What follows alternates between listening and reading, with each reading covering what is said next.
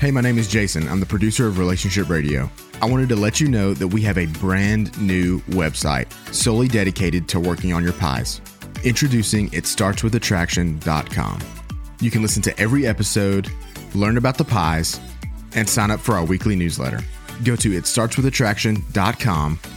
It starts with attraction, one word, itstartswithattraction.com to get signed up today.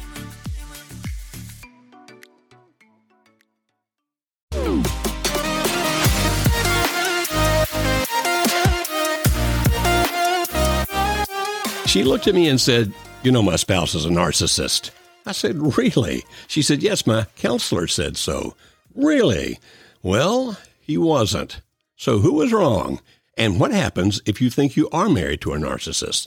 Let's talk about that on this episode of Relationship Radio. I'm Dr. Joe Beam. This is Kimberly Holmes, our CEO. Kimberly, you are the psychologist. I study sex and marriage, and you study psychology.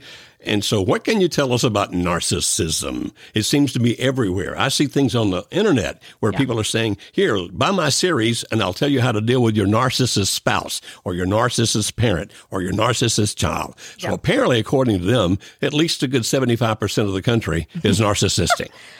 To an extent, that's true. And here's the reason.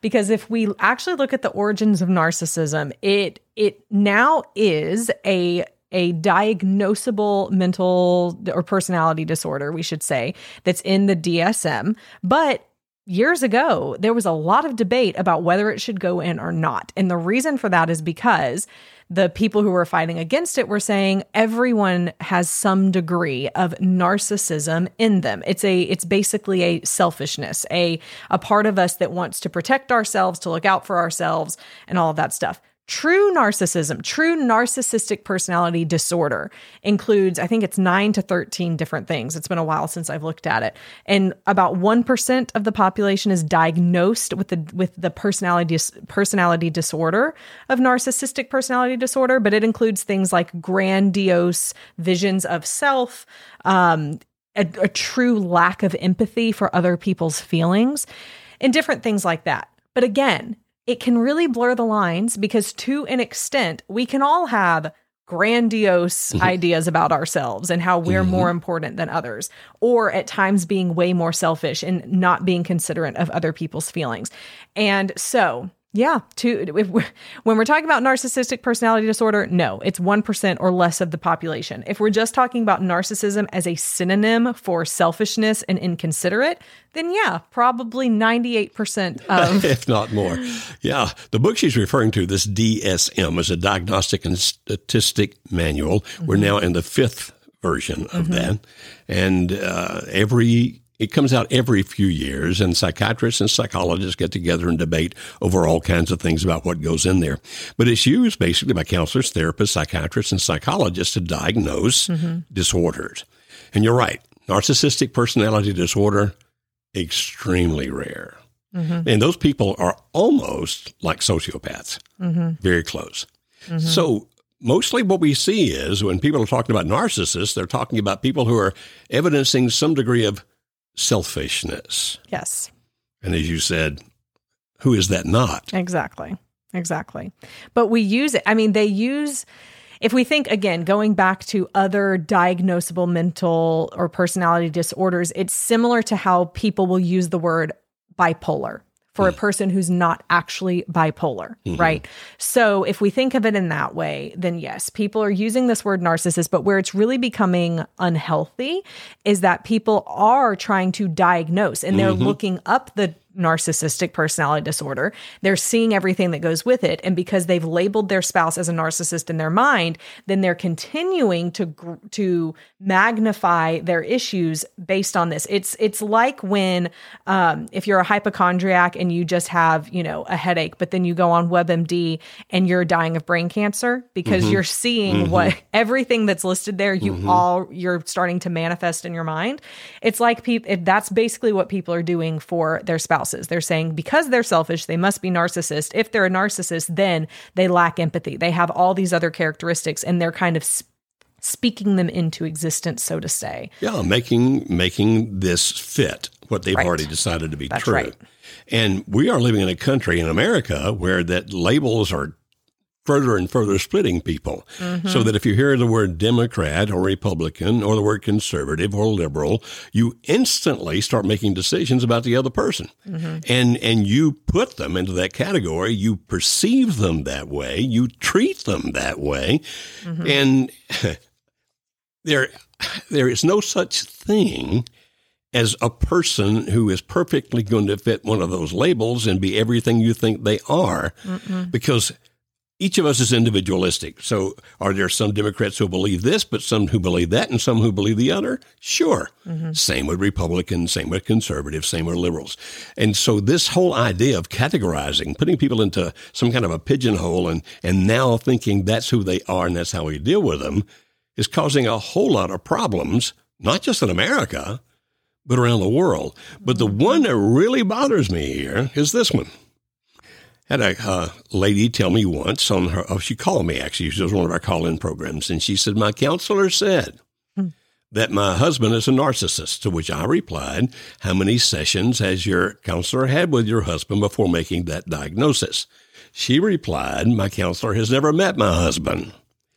I replied, then your counselor is unethical. Yeah. Unprofessional.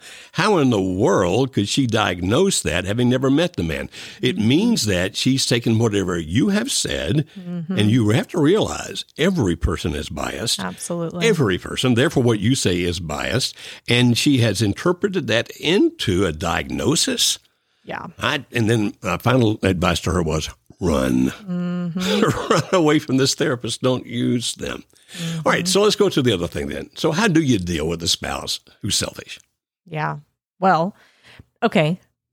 Even if we stick with the narcissist thing, and this answer will, to an extent, I believe, help answer that. My favorite research paper that I read about how to deal with a true narcissist, a person who has narcissistic personality disorder, basically at its core said with empathy, which is the exact opposite of what people are doing. If you're labeling someone as a narcissist, you're not trying to understand why they have this self-protective measure, why they're acting the way that they are. You're furthering the problem by continuing to label them and to separate them from the rest of people.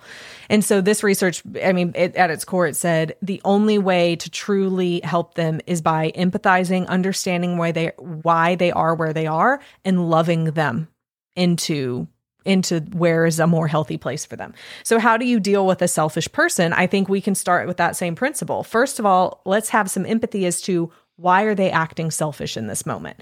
Are they scared of something? Are they scared of losing something? Are they depressed about something? What is the precipitating factor underneath the selfishness? And it could also be that they, we talk about the concept of push and pull. They're being pulled into something else, like another person or a different type of lifestyle. And so they're acting selfish because their own internal desires have shifted for the time being. But we have to start with that same concept. Where's the selfishness coming from? And sometimes selfishness comes from a person's lack of self-esteem because they actually view themselves as being so flawed and so inadequate that they become very boastful, very proud, very arrogant in the way they treat other people. And people say, look, he's a narcissist or she's a narcissist, when underneath that facade is a scared person who's afraid of somebody seeing who and what they really are. Yeah. Or sometimes people are treated in a way that leads them to be that selfish. Actually, I read about a kind of psychology several years ago called celebrity psychology, which was basically saying, if you treat a person as if he or she is above us, that you are so much more wonderful, you're a star, you're amazing, you have gifts we don't have, etc., that if that person is treated with that kind of adulation, almost to the point of idolatry, if that person is treated like that, after a while, they start believing it. I believe it, yeah. And I must be that amazing, that perfect, because people tell me that. And so it can come from any number of things. So if you're a wife living with a husband or a husband living with a wife and he or she's being selfish, Kimberly says, okay, number one, try to be empathetic, try to understand. But does that mean then that I let them do all the things they want to do without somehow trying to protect myself and or my children from the results of their arrogance. Right. No, of course, it makes sense to protect yourself from those things. If they're trying to take all the money and, buy a Lamborghini because they're trying to impress this other person or whatever it might be, then no, you need to set up those boundaries or the safeguards that offer protection, or what we call them. And people could find out more about that in our membership and the boundaries toolkit we have in there. But we really have to, yes, protect ourselves, but that doesn't mean that we have to continue to ostracize, diagnose, or treat our spouse like they are less than us or sick. Like really, when we're calling our spouse a narcissist, in a way, it's a form of contempt because you're saying, I'm better than you, you are less than me. Very destructive. I agree. So maybe narcissistic. So stop labeling people, including your spouse, but at the same time, as you try to understand them, empathy is a wonderful and powerful tool. You also sometimes like to stand up to them. And so if they're the kind of person who will just always try to tell you what to do, then sometimes you just look back at them and very calmly just say, no, I choose to do this instead. And if they say this is what you should feel, then you can say, actually, my emotions are determined inside of me. I'm not talking about fighting, not arguing, not getting into this brouhaha. I'm just saying that people will pretty much do what you allow them to do. And so if you have somebody selfish who's trying to control and dominate you, don't let that happen. But you don't have to become them to do that. So be kind, be gentle, but have a backbone. Be strong and just very calmly look at them and say, no, I'm not going to do that. And then you maybe are going to tell them what you will do or why you won't do or whatever else. But if you're going to deal with selfish people, that's what you have to do. Empathetic, but also calmly powerful, calmly strong. That's how you deal with any kind of selfishness, right? Absolutely. Love them into it. Love them away from it. Love them away from selfishness. Yeah, love them away from selfishness, and don't you become selfish in the process. Well, Kimberly, we get a lot of questions, and we get a lot of questions about why people cheat, and particularly they'll be gender specific, like why do men cheat? Why do women cheat? Well, let's start with the first one of those. In the next episode, what we'll talk about is why do men cheat? Because they're narcissists. Scratch that last thing. Why do men cheat? We'll talk about that on the next episode of Relationship Radio.